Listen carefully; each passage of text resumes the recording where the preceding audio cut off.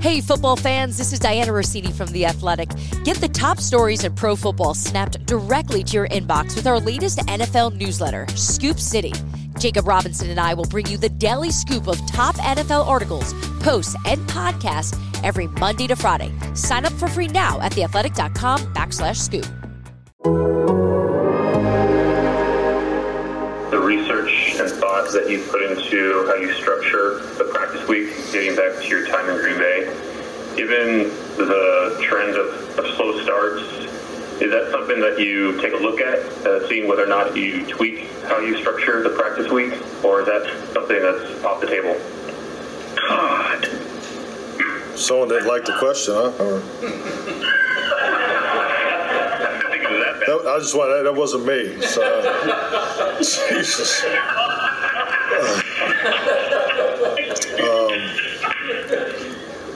I got the question. The only thing else I got to say is, how about them Cowboys? How about them Cowboys, indeed. Well, your 2-6 Dallas Cowboys are set to host the 7-0 Pittsburgh Steelers this Sunday at Jerry World. The Cowboys open as 13.5-point dogs at home. This is only the second time that the Cowboys have been double-digit dogs at home in their history. The other time came in the 1989 season against the San Francisco 49ers, and we know how that season ended up. So welcome in to About Them Cowboys, courtesy of the Athletic Podcast Network. I'm Kent Garrison producing, joined by my cohorts, as always. The Athletic's Father John Machota, Cowboys beat writer, and 97.1 The Eagles, Kevin KT Turner. But we're welcoming back into the show, friend of the show. If you listen to the show, you last heard him join us at the Combine, but he's been on before. Great friend of ours, great friend of mine from back in the DallasCowboys.com days. You can still listen to him, see him, read him on DallasCowboys.com. He is David Tiny Jim Hellman. And Dave, I've got a question for you. Shoot. Do you think the Cowboys could steal a win this weekend? I see what you did there, and it's very depressing. It's super sad. No. No, I don't think that they can. But we can get into the hows and the how, the whys and the why nots. I don't care. It's good to see you guys. It's great to see you, man. Great to see you, man. And KT, man, lots to get to. Just when you thought, we could sit down, maybe just talk about a 2-6 team facing a 7-0 team, there's so much off the field stuff that we might not even get to the on the field stuff till the very, very end of this. But let's set the stage here. Well, last week was supposed to be Nooch's revenge. I don't know how you get revenge on your first start, but everyone was excited about the Nooch. Am I right? No, just me. Well, now we've got hashtag Rush Hour. Is that what we're gonna do? Cooper Rush or Garrett Gilbert? There's not even a cool hashtag for Garrett Gilbert. What's eating Garrett Gilbert? Maybe. Yeah, what's eating Garrett Gilbert? Starring not Leonardo DiCaprio. This is bad. Is this bad? I feel like I just shot a tranquilizer dart in my neck. Is this bad? It's quite bad, KT. It's where we are. It's very fitting. The hits keep coming, man. I mean, what else do we need to see? Can we get Tony Romo to come out of the booth for one more start with this offensive line? That doesn't seem like a great idea. I don't know. Is there one former player that could just instantly fix this right now in the prime of their career? That's not a quarterback? In the prime it can be anybody. One player though. It can be anybody. You get one though. Yeah, Roger. Man, that's a great question. The answer is probably no, I think. I mean, I would never put Tony behind this line. That sounds like no, thank you. He spent enough time doing that. Yeah, it's probably Roger. You're probably right, KT. But go on. And that's just A, because he's Roger, but B, out of respect for Tony's future. That's what I'm saying. I just don't want the guy to get paralyzed or otherwise hurt. I don't know. Okay, this is gonna sound like, I swear to God, this is not a disrespectful question. I mean this. What is their plan? Was it just Cooper Rush is available he knows the offense. We clearly can't run someone out there again who doesn't know the offense yet. Was that the play there? Or, hey, we saw some things we liked out of Cooper Rush, but we liked Andy Dalton more. Like, what is their plan? I honestly, I made this comparison earlier today with a friend of mine who was asking me what's going on with the Cowboys. And, like, it reminds me of the scene in Jurassic Park where they offer up the goat to the T-Rex. You know, they're like, oh, we got to get the T-Rex to come out of hiding. Like, let's offer him up this goat that he can eat. Like, this feels like a sacrificial goat where the coaching, like, first of all, you can't tell me Cooper Rush knows the offense better than Ben DiNucci, because Cooper Rush was only here for a week under the new coaching staff, and Ben DiNucci's been here for 6 months. He's thrown 3 NFL snaps in the regular season. So, like, the experience edge, it's there. It's definitely there because he's played 5 preseasons or 3 preseasons, whatever. It's not extreme, though. And so I think the coaching staff took a hard look at it and they were like, Ben DiNucci won't survive this game physically and mentally because it might break him if he has to try to go up against this defense. We don't want to do that to him. So we're going to just get a guy who can get us through this week, and we don't really care if it goes poorly. Like, that's what I think is happening. That's a huge part of it, but I'll also factor in the wide receivers. You know, as bad as things have gone, they still have a great wide receiver trio that with Ben DiNucci, you're just not getting the ball down the field. How many times did we see in that game his successful throws are the ones that just in the flat to Michael Gallup? And after all that's on tape, the Steelers know that's what's coming. You're going to have to throw the ball down the field at least a little bit. And so I don't know that Cooper Rush and Garrett Gilbert are going to do much better, but they are a little bit more experienced. They've played in more preseason games. They're going to be able to at least give those receivers a little bit more of a chance to make some plays there. And then the other part of it is just there were plays there that even Ben admitted after the game that, you know, he waited too long and was hoping that something developed, whereas a lot of times the best play is just to throw it away, you know, and just get rid of the ball, live to play for another down. And I think you'd see that more out of Cooper Rush. That's who I think the favorite is to play the most on Sunday is Rush, because of his experience with Michael Gallup, his experience with Amari Cooper. I mean, this guy was the Cowboys' backup the previous 3 years. It just, you know, Dak Prescott was Iron Man, and so you just never got to see him. But I just think with these wide receivers, there's just not much of a chance. Like, it's almost not even worth having 3 dynamic wide receivers if your quarterback isn't going to be able to even throw it. There was a couple deep ball shots that DiNucci took that just weren't even close. And so you got to at least give these guys a chance to be able to make some plays. Wasn't it kind of concerning when he would walk up to the line and go, "Michael, get ready, hut." Like, Michael Gallup's like, "Dude, you got to spread it out. They know it's coming to me." My guy, look somewhere else just once, please. Just one time. I feel bad for him being put in that situation. Kind of feel bad that Garrett Gilbert and Cooper Rush are going to be put in this situation. And you know that Amari and Gallup and CeeDee Lamb are going, man, things were so good a month ago. Before everything went to hell in a handbasket. KT, real quick, Dave, how bad did you feel for CeeDee Lamb today on that conference call when he couldn't remember Cooper Rush's last name? I know, man. I felt for him, and that's why I didn't want to tweet it out, because I was like, I know how this is going to go. It's just going to be another one of those, like, Tabasco sauce in the eye type thing. But I felt for him because he hadn't been on this team in previous years. So to your point, KT, I just feel for a guy like that because of the fact that how is he supposed to know who these guys are? I mean, while he dealt with a lot of quarterbacks at Oklahoma, they were big name guys like Kyler Murray and Baker Mayfield, you know. He dealt with a lot of quarterbacks at Oklahoma, but they got him the ball. You know, he had 2 number 1 picks, and then even, you know, Jalen Hurts he's a second-round draft pick. He's playing in the NFL right now. I always feel for receivers when they're in a situation like this, but yeah, like CeeDee Lamb probably hasn't had a game like that where he struggled this hard to get the ball since he was in high school. Do you guys expect? I mean, obviously, look, it was tough last week not knowing what you were going to have with DiNucci, but they had made some moves to kind of get rid of some guys, basically. Dontari Poe, Daryl Worley, and Everson Griffin, who they had traded. And there was a little bit of what felt like maybe a natural spark. Whether it was about those guys being gone, maybe it's about Sunday night against the Eagles, whatever it is. There was a little extra spark to that team, and quite frankly, they had the lead at halftime. And if you would have told me that they were going to have the lead at halftime, I would have said, you're crazy, man. Do you expect that?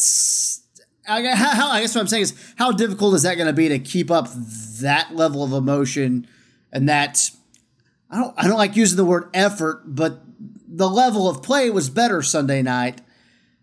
Now a much more difficult team who is undefeated, but you are at home. Well, what do you guys expect out of the locker room, as the game gets going on Sunday? I think this one's going to be bad, and in particular because I believe a lot of the things you said, I think so much when we analyze teams that we cover, we focus on just that team and not the opponent. And an important factor with the opponent here is the Eagles deserve some credit for how well the Cowboys played. One of the key points in being, obviously Carson Wentz was awful, but two is they went away from running the football. I don't see the Pittsburgh Steelers doing that. They're gonna run the football, and as we've seen all season long, everybody can run on this team. It doesn't matter if you have your backups in, your third string guy.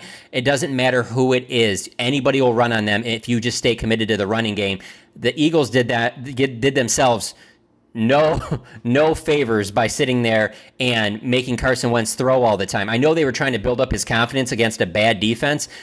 Pittsburgh isn't going to do that. They're going to run all over this defense. Yeah, you said so many good points that I've been making this week. One, I have no choice but to think the Eagles were just like, all right, this is going to be our get right game for Carson. Like, Carson's going to bomb away for 400 yards and we're all going to feel a lot better about ourselves, which is, first of all, why when anybody can run on this team. And second of all, did you see the wind in Philadelphia? We weren't there, but they kept cutting to the flags, just whipping. It was not a great night to be throwing the ball, even if you had a good quarterback. So I have no idea what Philadelphia was doing. And KT, I think that is an amazing point that, okay, rookie quarterback comes in, he's been on the team since April. He's been around the guys. Everybody's going to kind of rally to him and they want to support him and lift him up. They're going to be excited. Guys were saying fun stuff about DiNucci, about how he's slinging the ball around the yard. I think, no disrespect to Ben DiNucci, but I think a lot of that was tongue in cheek, just trying to build the guy's confidence up. But now it's a guy that I know Cooper Rush has been on this team, but he hasn't been here since May. So he's not part of that camaraderie of the locker room. Guys like CeeDee Lamb don't even know who he is. And by the way, you're going up against maybe the best team in the NFL, or certainly one of the 3 or 4 best teams in the NFL. I just wonder, especially after it did, they tried their damnedest. They had the lead for a while. They could have won that game and they didn't.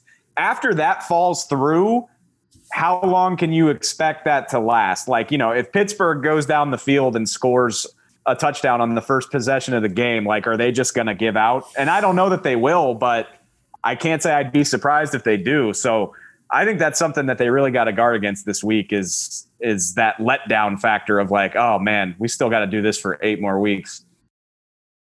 Gun to head, who gives you a better chance to win? Cooper Rush, Garrett Gilbert, or Ben DiNucci? And when I say win, I don't necessarily mean win the game. I mean be competitive until halftime. I think it's Cooper Rush just because, like I said, we've at least seen him in preseason games and in training camp throw to Michael Gallup, we've seen him, play with Amari Cooper. So at least there's something there that you can build off of. I mean, believe me, if there was any better option out there, they would have signed that player instead of Cooper Rush. That's just where the options are at for them, especially for having a guy that has to get thrown in there right away. So I think he gives them their best chance. Frankly, I just don't know enough about Garrett Gilbert. And part of the reason why is because we're not allowed to see any of the quarterback drills in practice. When we're outside, the quarterbacks are inside during that first 20, 30 minutes we get to watch a practice. Today, we were inside, and so the quarterbacks were outside during that first 20 or 30 minutes. So all I got to see of Garrett Gilbert and Ben DiNucci and Cooper Rush is them running in to the facility, and then we have to leave. So that's why when Ben DiNucci was slinging it sidearm, it was a little bit of surprise that it continued to be that way, but you're like, well, we don't get to see him that much other than what we saw in training camp. So, and then when he was in training camp, it's not like he was getting work with the ones. And so there's a little bit of an element surprise to us too. But obviously in that Philadelphia game, you saw when they're running multiple Zeke Wildcats and they're doing double reverses, you knew that they were showing their hands, that they didn't have much there. So that'll be a sign to watch early in this game too. You know, whether it be Garrett Gilbert or Cooper Rush, it'll be, let's see what kind of game plan they have there. Is it a lot of short, quick throws, a lot of just running to Zeke just to try and, live to play another down? Or are they allowing him to open it up like, hey, we're probably not going to win this game. Let's at least see what we can do here.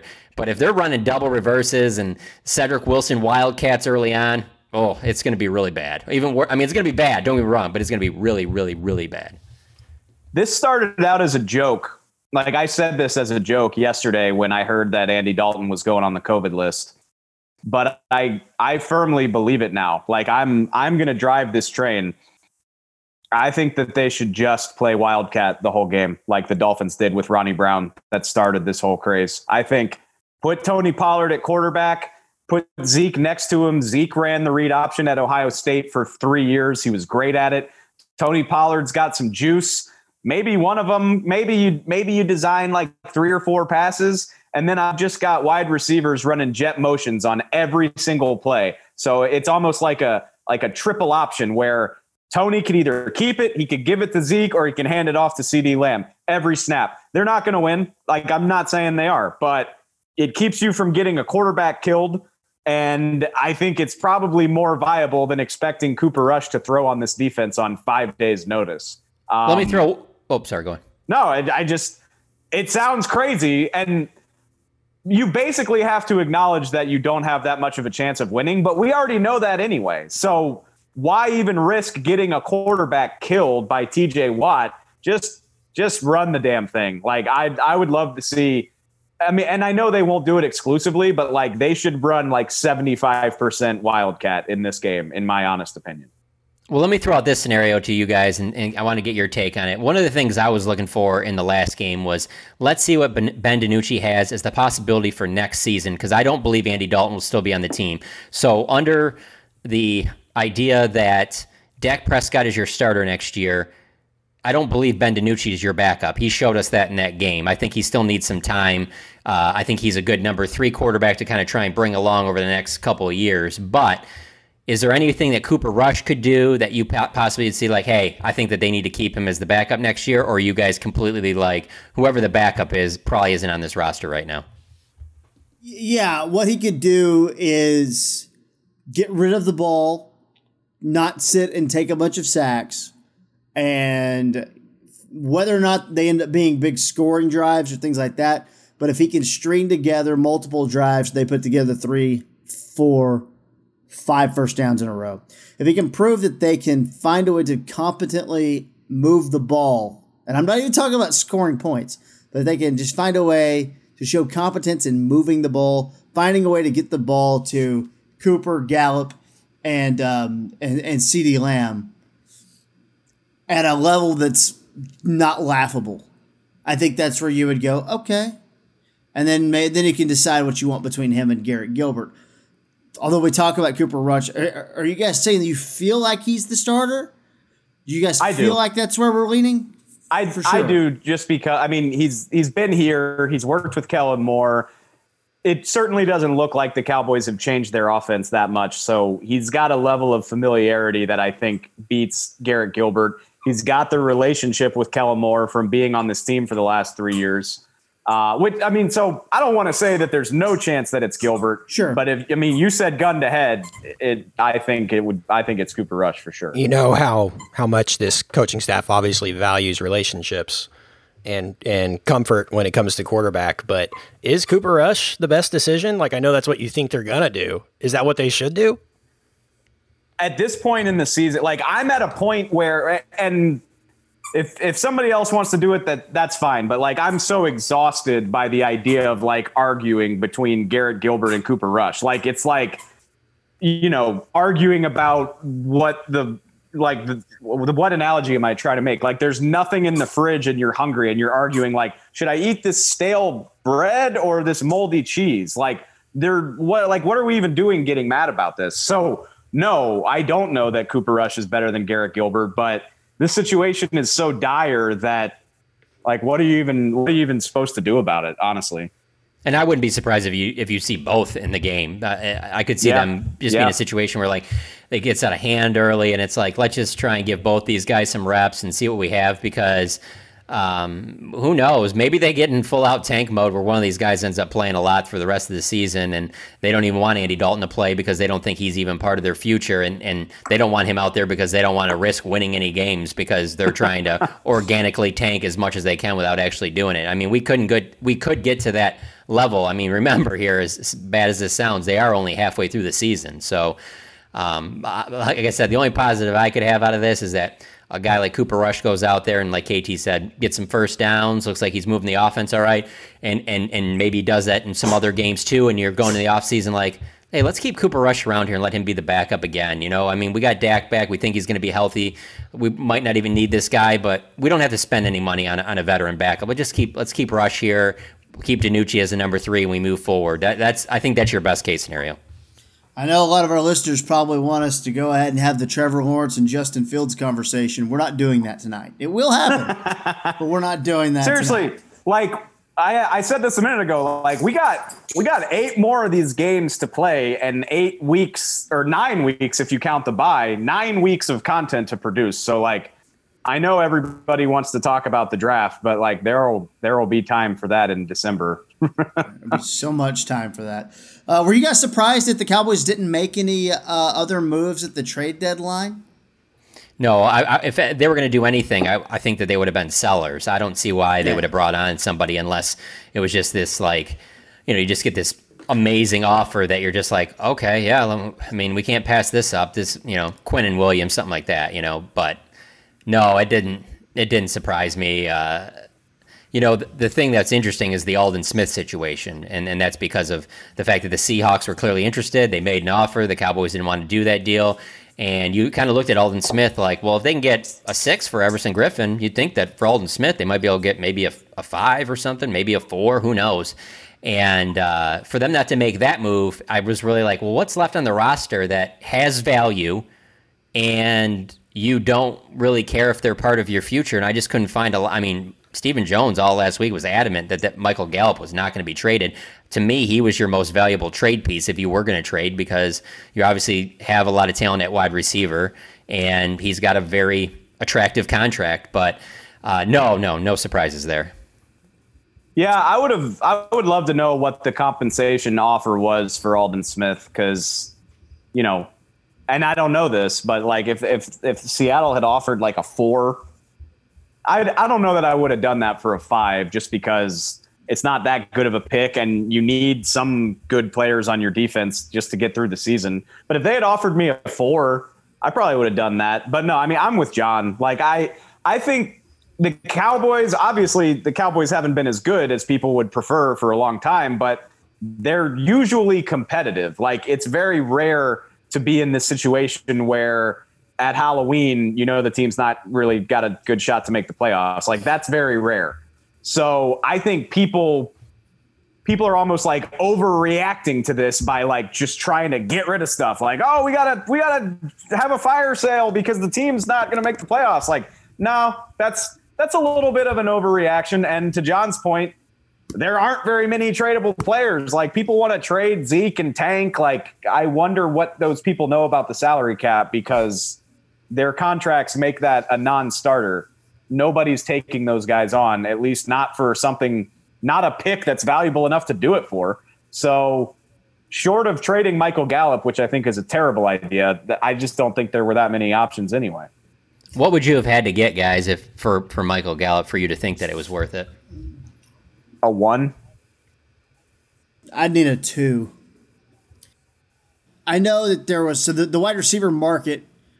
Will Fuller was the hot name, and I don't know what was being offered there, but he doesn't get more than what Will Fuller would have gotten, even though Gallup is more durable. But he wouldn't have got that. So I thought I heard that Houston wanted a 2 for him, which I wouldn't give up a 2 for Will Fuller. So. Which I wouldn't either. I know it's not realistic to, like, Gallup would never get a 1, but that's what I would want to part ways with him, because I know it's bleak right now, but if we are to assume that Dak Prescott, Tyron Smith, and Lyle Collins will be healthy next year, Michael Gallup is going to be a big part of their chance to be successful. So I want to be well compensated for getting rid of him if I don't have to. The only thing that pushes me in that direction of maybe taking less than I would have gotten is the idea that I'm confident in what I'm drafting at wide receiver. And the idea that they got him in the 3rd round, liked him, and wide receivers are not, I'm not going to say easy to replace, but you do have a lot of wide receiver options in the draft. Hell, we're going to see a rookie this week in Chase Claypool, who's starting to put together a huge year. And obviously Juju had a great year for them. It is a position that I do think this front office is capable of drafting and succeeding at. The problem, I would say, is that, you like the upside and you like the idea of bringing back this offense, as you just said, as much as possible. Now we've got, on the injury front, we're going to have problems at punter. Chris Jones out multiple weeks with a core muscle injury. Guys, what can you tell me about the Dallas Cowboys' new punter? Go ahead and take that, Dave. I can tell you his name and where he went to school. He's the Niswander. Hunter Nis. Actually, I don't even know how to pronounce it. I think it's Niswander. Hunter Niswander. Nice Sidewinder. Well, I don't know. Whatever. Actually, no, go ahead. Well, I said when they brought him in, did they have to pay him more? Because, hey, man, you're going to be punting more than maybe if you were getting signed by the maybe if you're getting signed by the Seahawks. Well, it's kind of ironic because, they signed him last week, and somebody asked John Fossil about it during his media call. And so what I do know is, according to them, he can punt, kick, and do kickoffs. And I'm guessing he'll take over as the holder as well, since Chris Jones has been the Cowboys holder for as long as I can remember.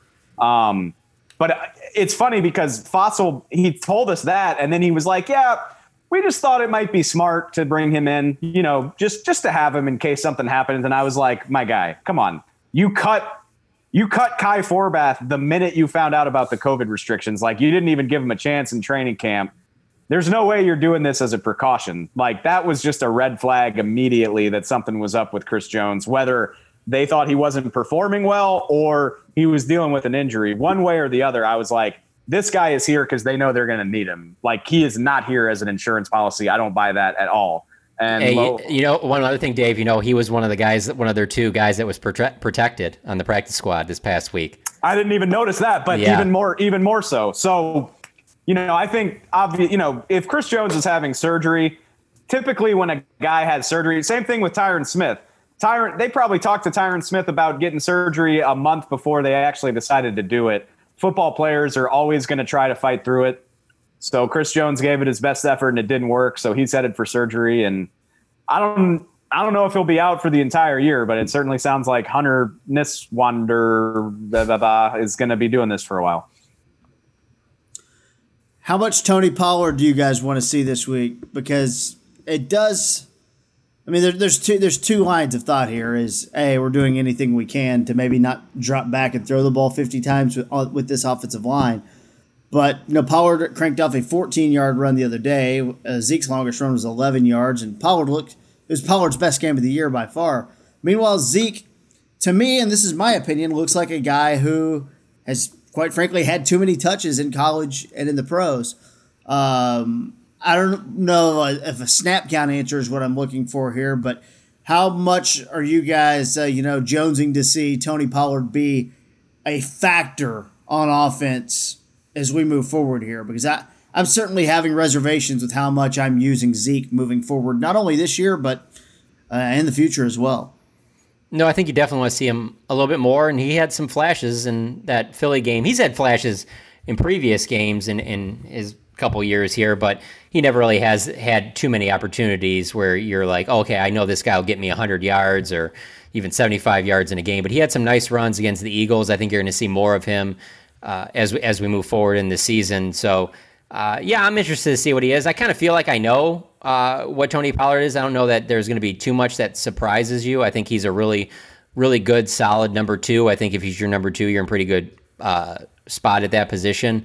But I'm just wondering, do we get to full-out tank mode and where they're not even really playing him or Zeke, and you're seeing like Rico Dowdle out there? Hey-o. I already said I think the guy should play quarterback on Sunday. So yeah, like I absolutely hope we see more of him. And that's a great, like, listen, we could do a whole podcast on whether they should have paid Zeke, whether you should pay running backs at all. It certainly looks like something right now. It looks like it's something that they're going to regret in the long run. We can't say that for sure, but it just doesn't look awesome at this moment in time. But I feel fine about Zeke if Dak and the tackles are healthy, honestly. And I know that's not what you want to hear about a $15 million running back. Like, you want a $15 million running back to be Barry Sanders, but Zeke is not Barry Sanders. But I feel fine about him in the long run. But part of that, and I agree with John, is as this season goes along, I think you got to take a long, hard look at his workload, because I'm not trying to overload him in a lost season. Like, he doesn't need to have 350 carries in a season where you're not going to make the playoffs. Like, they need to be thinking about how to manage him so that he can be fresh next year when this team has a better shot. When did we start noticing that he may be losing a bit of burst? When did we start notice him maybe, I want to say breaking fewer tackles, because he still runs hard, he still plays hard, but maybe getting himself out of some binds like he did the first couple years? When did that begin? Did that begin at the beginning of last year, or was that in 2018? Well, I felt like you might have been able to go back to 2018, but I feel like last year, particularly early in the year, you didn't see a lot of big runs. And as the season went along, that just became more and more questions to him. It was like, you don't have very many of these 15, 20-yard plus runs. Like, what's going on here? What's going on? And then you haven't seen him this year either. So I would say last year is when it really, kind of stood out to me. It's hard for me to say 2018 when he won the rushing title, It's Yeah. He won 2 rushing titles in 3 years, so I would say last year. I'm really not trying to hate on Zeke, because I think I'm higher on him than most people are. But I remember even in 2018, even when he won the rushing title, there was some criticism of like, man, like where are the 60-yard runs like he had as a rookie? Like, why hasn't he had a house call from further away than 15 yards? Like, and in 2018, I was like, y'all are freaking crazy. Like, you are absolutely insane to be criticizing Zeke. And here in 2020, I'm like, well, yeah, it's pretty fair. So it's definitely it's not ideal. It is not ideal. Dave, on that call today with him, man, he didn't have many answers for it either. I mean, I just kind of had a deja vu feeling today during our conference call with him of just, it seemed like a lot of similar questions he's been being asked over the last 2 years. And he doesn't really know. I mean, whether it's the long runs, whether it's how long he's gone without having a 100-yard game. He didn't seem to have any answers for it either. I know the obvious one that people will point to is, well, 1, you don't have your franchise quarterback, and 2, you don't have your 2 outstanding offensive tackles. That's going to be a factor. You're working with a rookie center. I get all of that, but it was interesting that he didn't really elaborate very much on multiple questions that I thought were questions that we've seen him field several times over the last 2 years. We're talking about a guy who had over 270 carries his final 2 years at college. So 4 years, 16, 17, 18, 19. This is year 5 for him. So 7th year of a heavy workload. And maybe 1 year there was the suspension, missed some time or whatever. But that is a lot of time, a lot of carries, a lot of touches. I swear, because I know this will make people mad, I'm not saying he's done. But we saw that in week 1 it was good. He appeared to be good. Maybe I'm being hard on him because he's had so many fumbles and so many drops. But I watched him, and then I watched Todd Gurley run on a Sunday on the Red Zone channel, and I don't see that much of a difference. And I watch Kamara, and I watch Christian McCaffrey and Dalvin Cook, and you see a big difference in the way they move to the naked eye. And that's where I start to ask myself, is the man washed? Washed is a harsh term. Maybe I need to find a better synonym for that, or another word or phrase to make it, sound a little less harsh. But I just can't help stop thinking, maybe he's washed. Am I out of line here?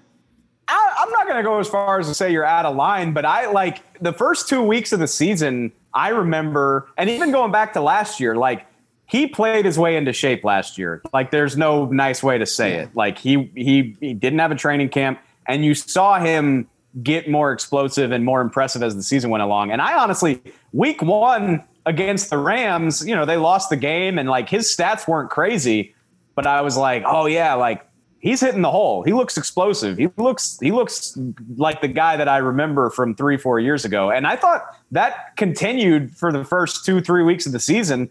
Ironically, his run against the Browns that he fumbled on, it was a great explosive run. It was like a 20-something yard run. So I don't know that he's washed, but here's the thing.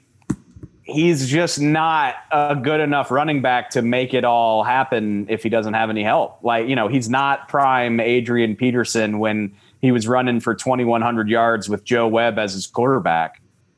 He's not, he's not Barry Sanders. And that's what he needs to be making $15 million a year, but that's just not what he is. So if Dak's in the huddle and the offensive line is healthier, I feel just fine about Zeke, but I don't think he's going to give you much more than what we've seen without a better supporting cast. Yeah, and that's the thing about when you mentioned about Dak and that. I just think we've seen the transformation of this offense going from where it's interesting hearing Mike Tomlin talk this week about how their line one is stopping Zeke, and it reminds me like of how many coaches we heard say that throughout 16, 17, 18, even last year too. But like we just seen this offense flip from being an offense that, hey, frankly, it was a Zeke run-first offense to now it's a pass-first offense. So Zeke isn't going to be the bell cow that, quote-unquote Jason Garrett would always say. And that's fine. And obviously you saw the numbers they were putting up. They're going to be one of the top offenses in the league when they get Dak Prescott back. But the biggest issue is that contract. That's the thing that everybody's going to point to, that would be fine if Zeke's playing the way he is right now if he was on a rookie contract. But when you get the money he's getting right now, forget Dave talking about Barry Sanders. You just need him to be 2016 Zeke. If you get him back to that, you'd be great. Now, even with that said, with the current situation they're in right now on the offensive line at quarterback, I don't know how much he'd be doing this season, but I would be very surprised. Like, I know fans sit there, stuff I see on Twitter and that about like, they just need to part ways. I still see him being on the team next year. He's going to be their starter. Everything just fits together with him and Dak. I already can just envision how there's going to be a lot of positive spin going into last season about how much of an outlier 2020 was on so many fronts. You already see it being kind of that seed being planted right now. So I don't think he's going anywhere. Let me just say, like, I don't think that he should go anywhere. Like, not off of this season. And again, like I for the 10th time, you pay him that much money. He should be capable of being better in these circumstances, but it is what it is. If they're healthy next year, I think he'll be just fine. And like you look at Zeke and you're like, this contract's not ideal, but we can win with this guy.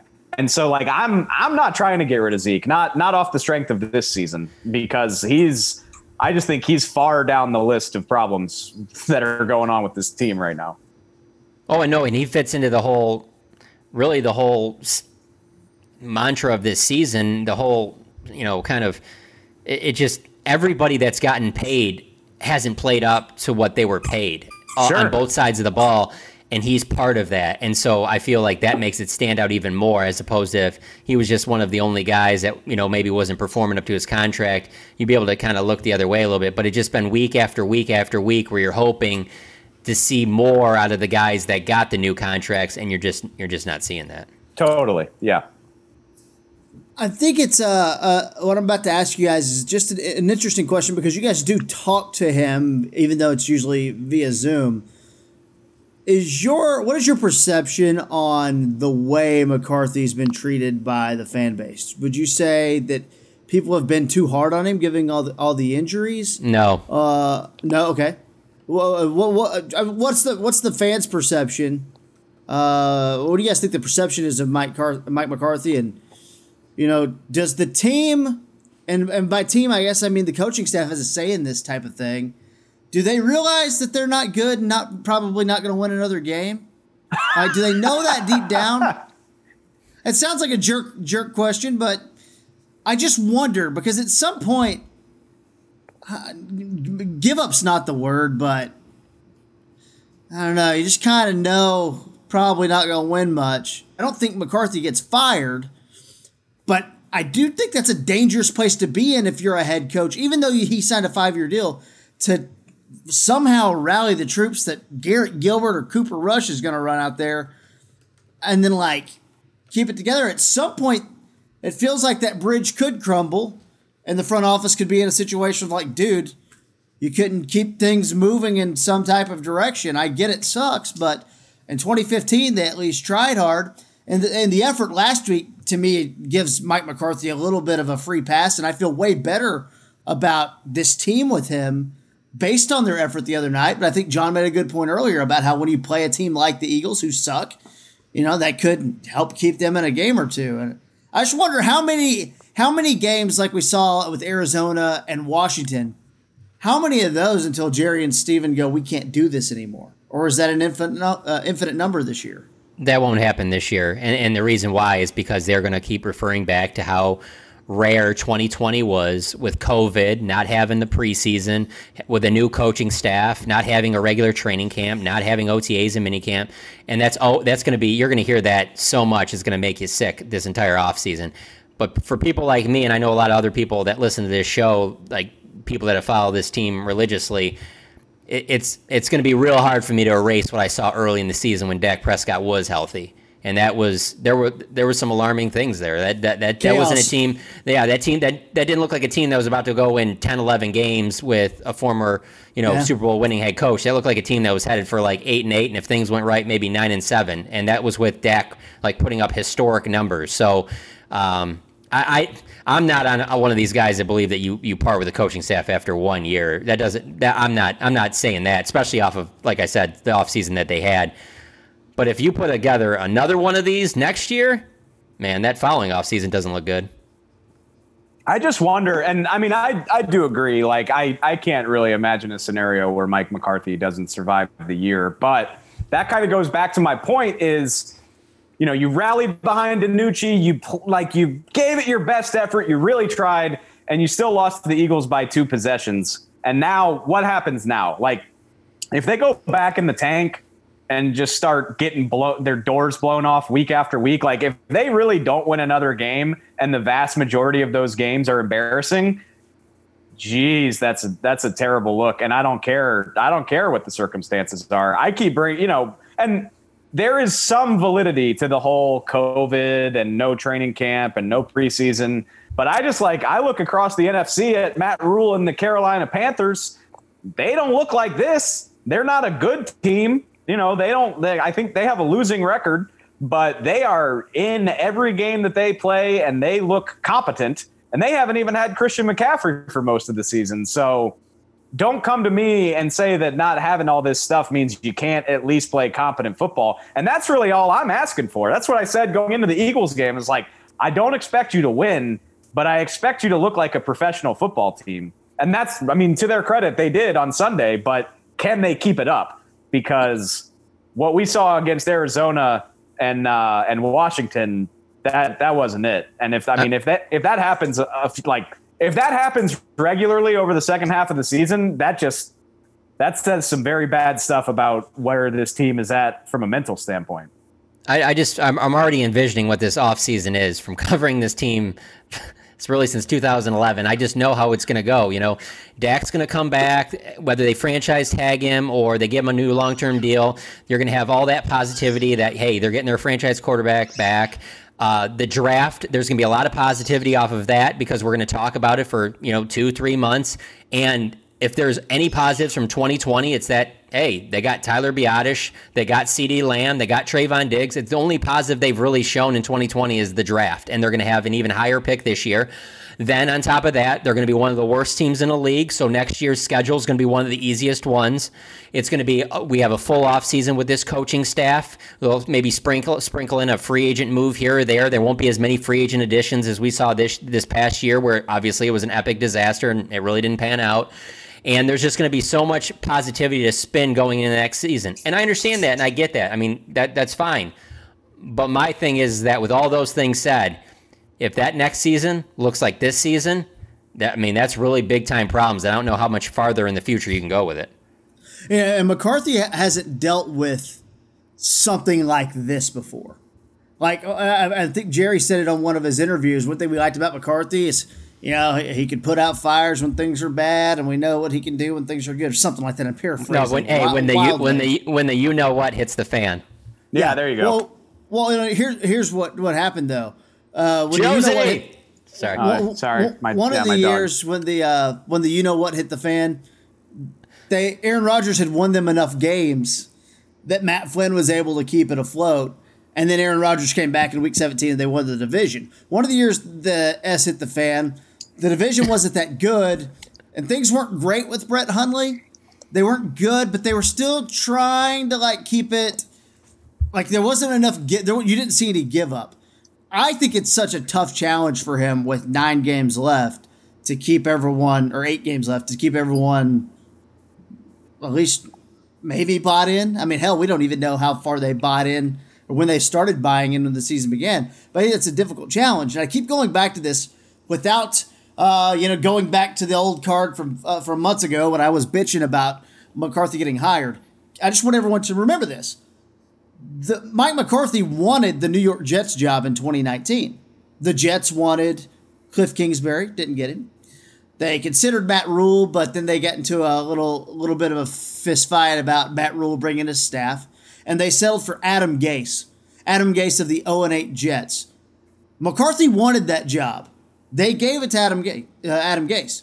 McCarthy wanted that job. Wanted to interview for the job in Cleveland with front office members who he knew in the building in Cleveland and couldn't get an interview with them. To me, Mike McCarthy is like on The Bachelorette, when she doesn't win, she doesn't get the rose. He's like that, except the next year they're like, we didn't really like you and want to keep you around into the deep parts of last season, but now will you be the star of our season? That's what Mike McCarthy kind of is to me. That's a hell of an analogy. It's wild, and I will be the first to admit that it might be you watch a lot of The Bachelorette to even make that connection, but go on. It's a great. Do you like Formula One but struggle to keep up with everything that's going on? Then we have the podcast for you. Introducing the Race F1 Briefing, the podcast that brings you the latest F1 headlines in 15 minutes or less. With new episodes dropping on all 4 days of every race event, you'll never miss out on hearing what went down in practice, qualifying, or the Grand Prix itself. And we'll also bring you all the behind-the-scenes news and gossip from the F1 paddock as well. If that sounds like the F1 podcast for you, search the Race F1 Briefing in your podcast app of choice. We'd love to have you join us. I just watched the first couple seasons. Once I got the formula down, I was kind of bored by it. I'm more of a Temptation Island guy. Just kidding. I don't really know what that is. I got to be honest, guys. Is there anything else you are dying to hit? I got a bunch of questions on Twitter from people, but I think we covered a lot of the things they were asking. Besides the draft questions that were coming, and I'm like, we will do the draft eventually. Can we get to Thanksgiving first? What? Yeah, one fan question, KT. Come on, okay. One draft fan question. Here we go. All right, let me look it up. I'm going to say, just go with the quarterback one. All that's waiting for me when this show is over is watching more election coverage. So, we can go for another hour if y'all want to. I don't care. Dave, I wanted to ask you just how the vibe is in the building this year. Just working for the team. Expectations were high. Just what's the vibe like around the facility and stuff? I got to be real honest with you, man. I can't even, and I swear to God, I'm not copping out. I can't answer the question because of how weird it is because of COVID. So our setup. We have our own office on the main floor of the Star, but the writing staff, the writing staff and the PR staff are the only people that are at work on a regular basis. Anybody that can come in and do their job from home, it's mostly work from home. So it's me, Nick Eatman, Rob Phillips, Derek Eagleton. The guys on the PR staff are there every day. But other than that, I don't see people on a regular basis. Like, I don't go to the training table. I don't intermingle with the other departments. I see the beat writers and stuff when we go to press conferences, but even that is not as normal as it usually is, because like we're all wearing masks and stuff like that. So, and obviously, like I have not personally interacted with a member of the team or the coaching staff other than a Zoom call since February. So I almost feel like a fraud. Like, I don't have as good of a read on the building as I normally would, because it's just so different. Like, you kind of come in, do what you need to do, and get out. And I'm only there like 2 or 3 days a week. So it's very, very weird. And it honestly puts me at a disadvantage, because, you know how it goes. Like, you might have a conversation with somebody important just while you're waiting at the coffee machine, and that doesn't happen this year, which sucks. It's weird. John, have you remembered to keep your mic muted during the press conferences? We heard you complaining about a question the other day. Oh, no. Well, I get so annoyed with these questions that what I do is I unmute.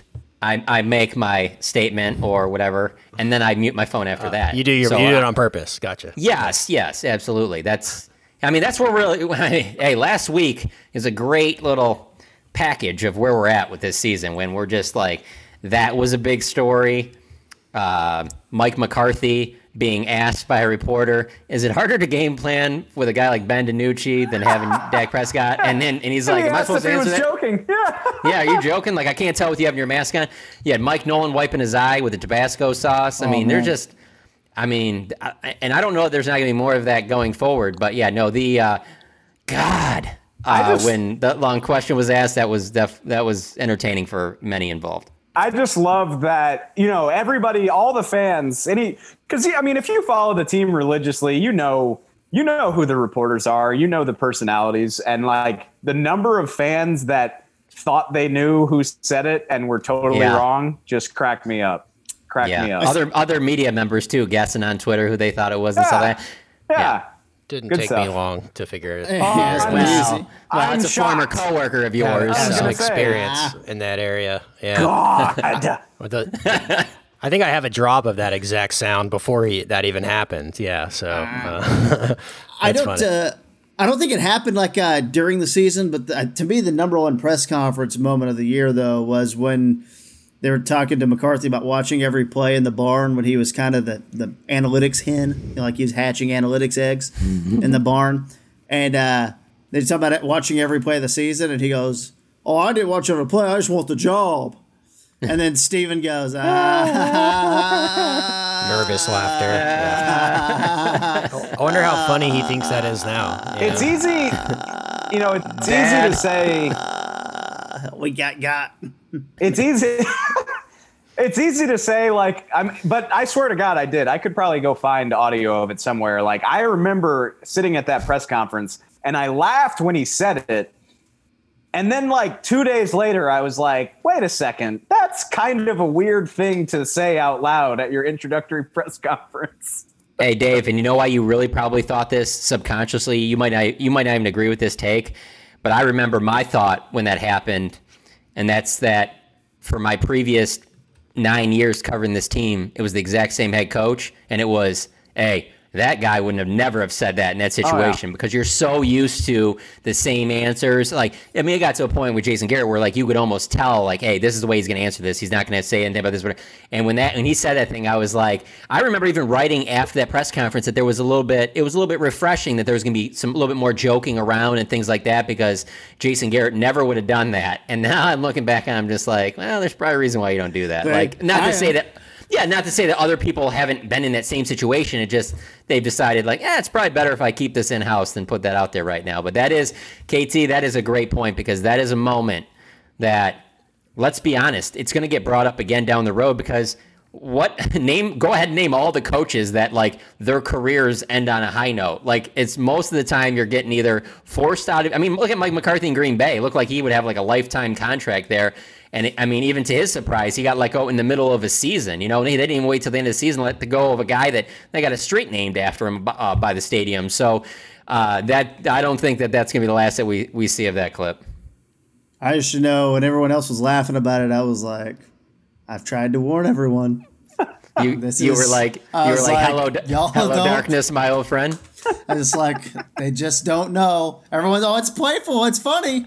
And I'm over here just kind of watching everyone have a good time. Just like, I'm going to stand up. I'm trying to warn you. I am going to stand up for Mike McCarthy right now.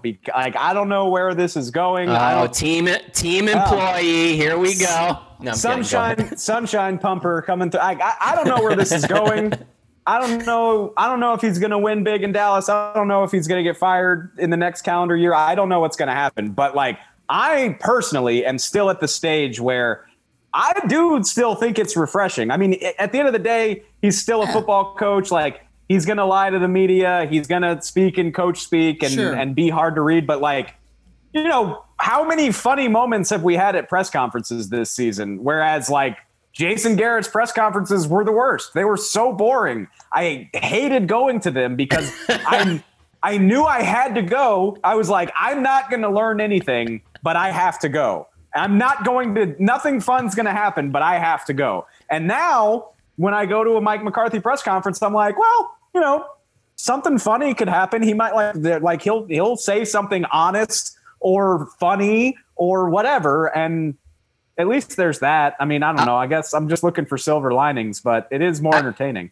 I got to call you out on one thing on that. And I agree with you at the podium with Jason Garrett, but I do think that, at least I'm speaking for myself, I learned a lot of stuff about the team, about football and things like that from the walk-offs from Jason Garrett, the media gathering after the media gathering.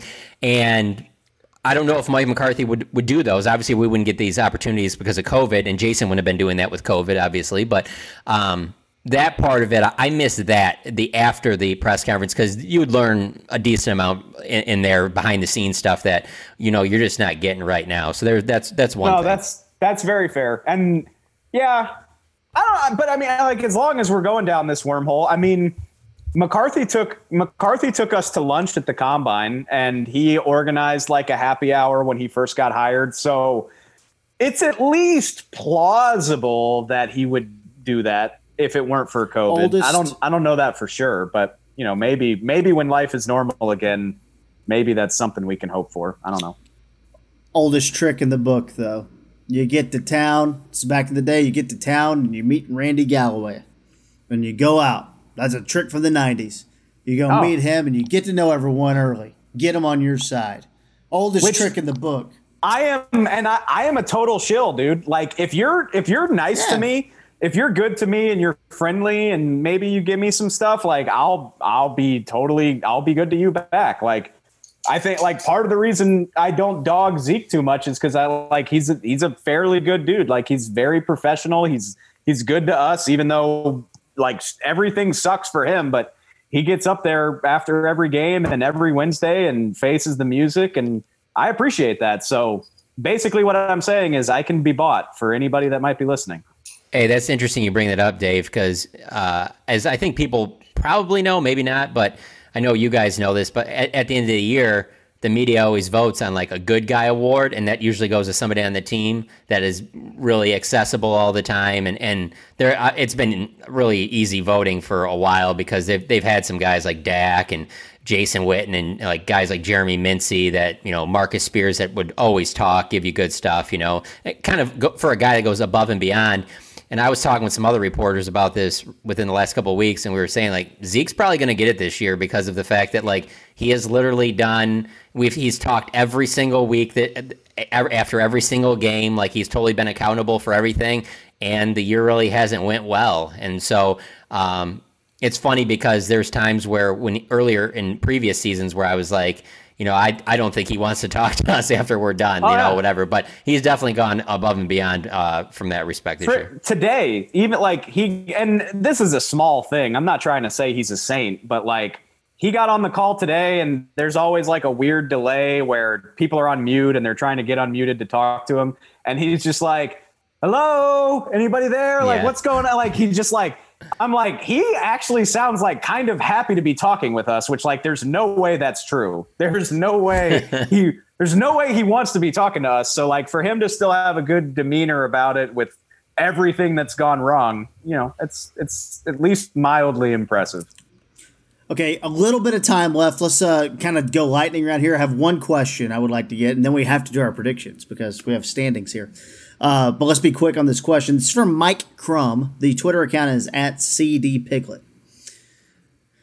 Now, I would like one of you to answer this question as a fan, and I want one of you to answer this question as the GM, but not Jerry, like the Stephen Will McClay type. And I want Kent, I want you to answer this as Jerry, okay? Everyone good with their roles? Can I be the GM? Okay. John, you are the coach GM. You're McCarthy, Stephen, Will McClay. And I'll be the fan? Okay. Dave, you're the fan? Okay. Kent, you're Jerry. Got it. We'll start. Dave, you're Mrs. Price. Sorry, go on. Baby! Would you rather DeMarco Murray? We're looking ahead a little bit here. Would you rather play Andy Dalton to help evaluate and develop your offensive skill position players with better QB play, but possibly win more, or protect a possible top 3 pick by playing Rush, Garrett, and DiNucci? Who goes first? All right. The fan, Dave Hellman. I will be the fan. I just want to, the caveat is me, Dave, the writer, I disagree with what I'm about to say. But if I'm answering as a fan, I would say, play the young guys. We don't want to win another game. We want that top 3 pick. No, man, even as a fan, because here's the thing.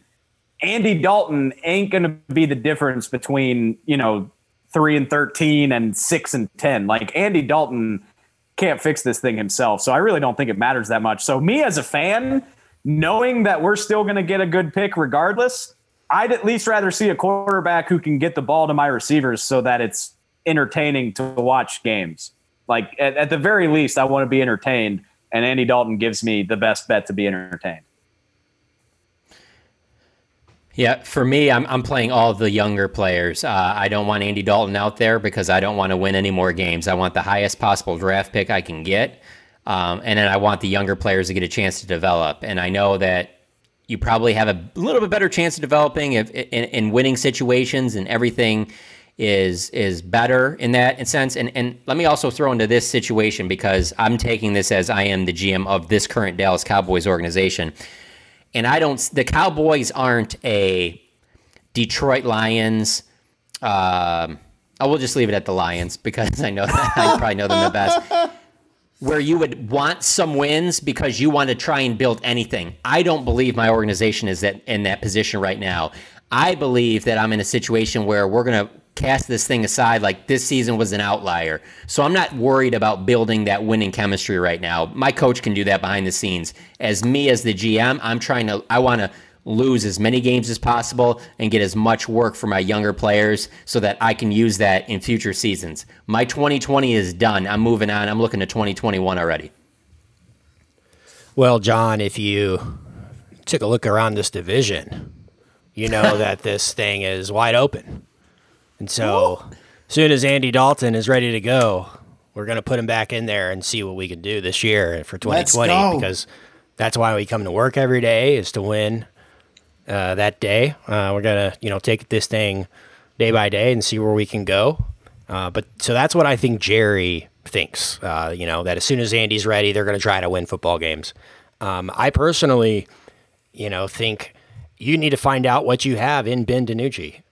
If you really invested a draft pick in Ben DiNucci and you think this guy somewhere down the line could be your backup quarterback, get him out there. Get him out there and give him reps. If you're going to lose anyway, you might as well lose while simultaneously evaluating these guys. I don't see what point it makes having quote unquote consistency at quarterback on a 1-year rental deal on a Garrett Gilbert or a Cooper Rush.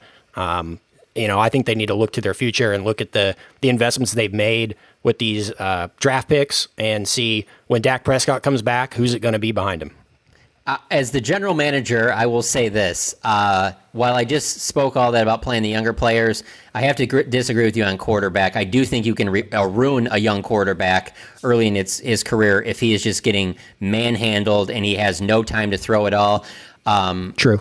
One of the instances I'm thinking about with this current team is, and I have no way of completely proving this, but just from my watching games, I felt like after that game in Atlanta, Dak's second year, after the Chaz Green game, I think Dak was a little gun shy a little bit following that. Everything was just on a very good arc in 2016 with him, and things were going well. And I always think back to that 2017 game. I think you can throw a guy, and not that Dak's like this, because I've always felt like he was going to be in a good situation, but just following that game, that hurts your confidence a little bit, and you don't know if everyone's going to be on the same level that Dak Prescott is. So I don't know if you want to ruin the guy right away, which you certainly could do behind this offensive line. So I believe it's a case-by-case basis with quarterbacks, but in this particular case, I don't think I want my young quarterback getting killed, and I think that's part of what went into the reason why they are going to go with Cooper Rush and Garrett Gilbert this week. Dak wasn't the same quarterback in 2017 for the rest of that year.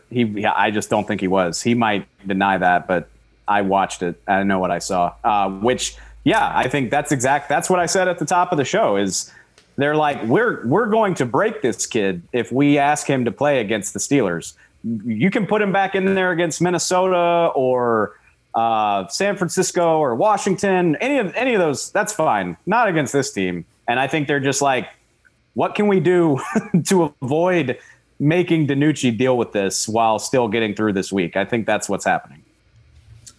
All right, prediction time. Here are records. The guests are 5-2, Dave. So they're pretty good. Oh, sweet. I'm 6-2. John is 6-2, and Kent is 7-1. I will say that the predictions have gotten a lot easier since Dak got hurt.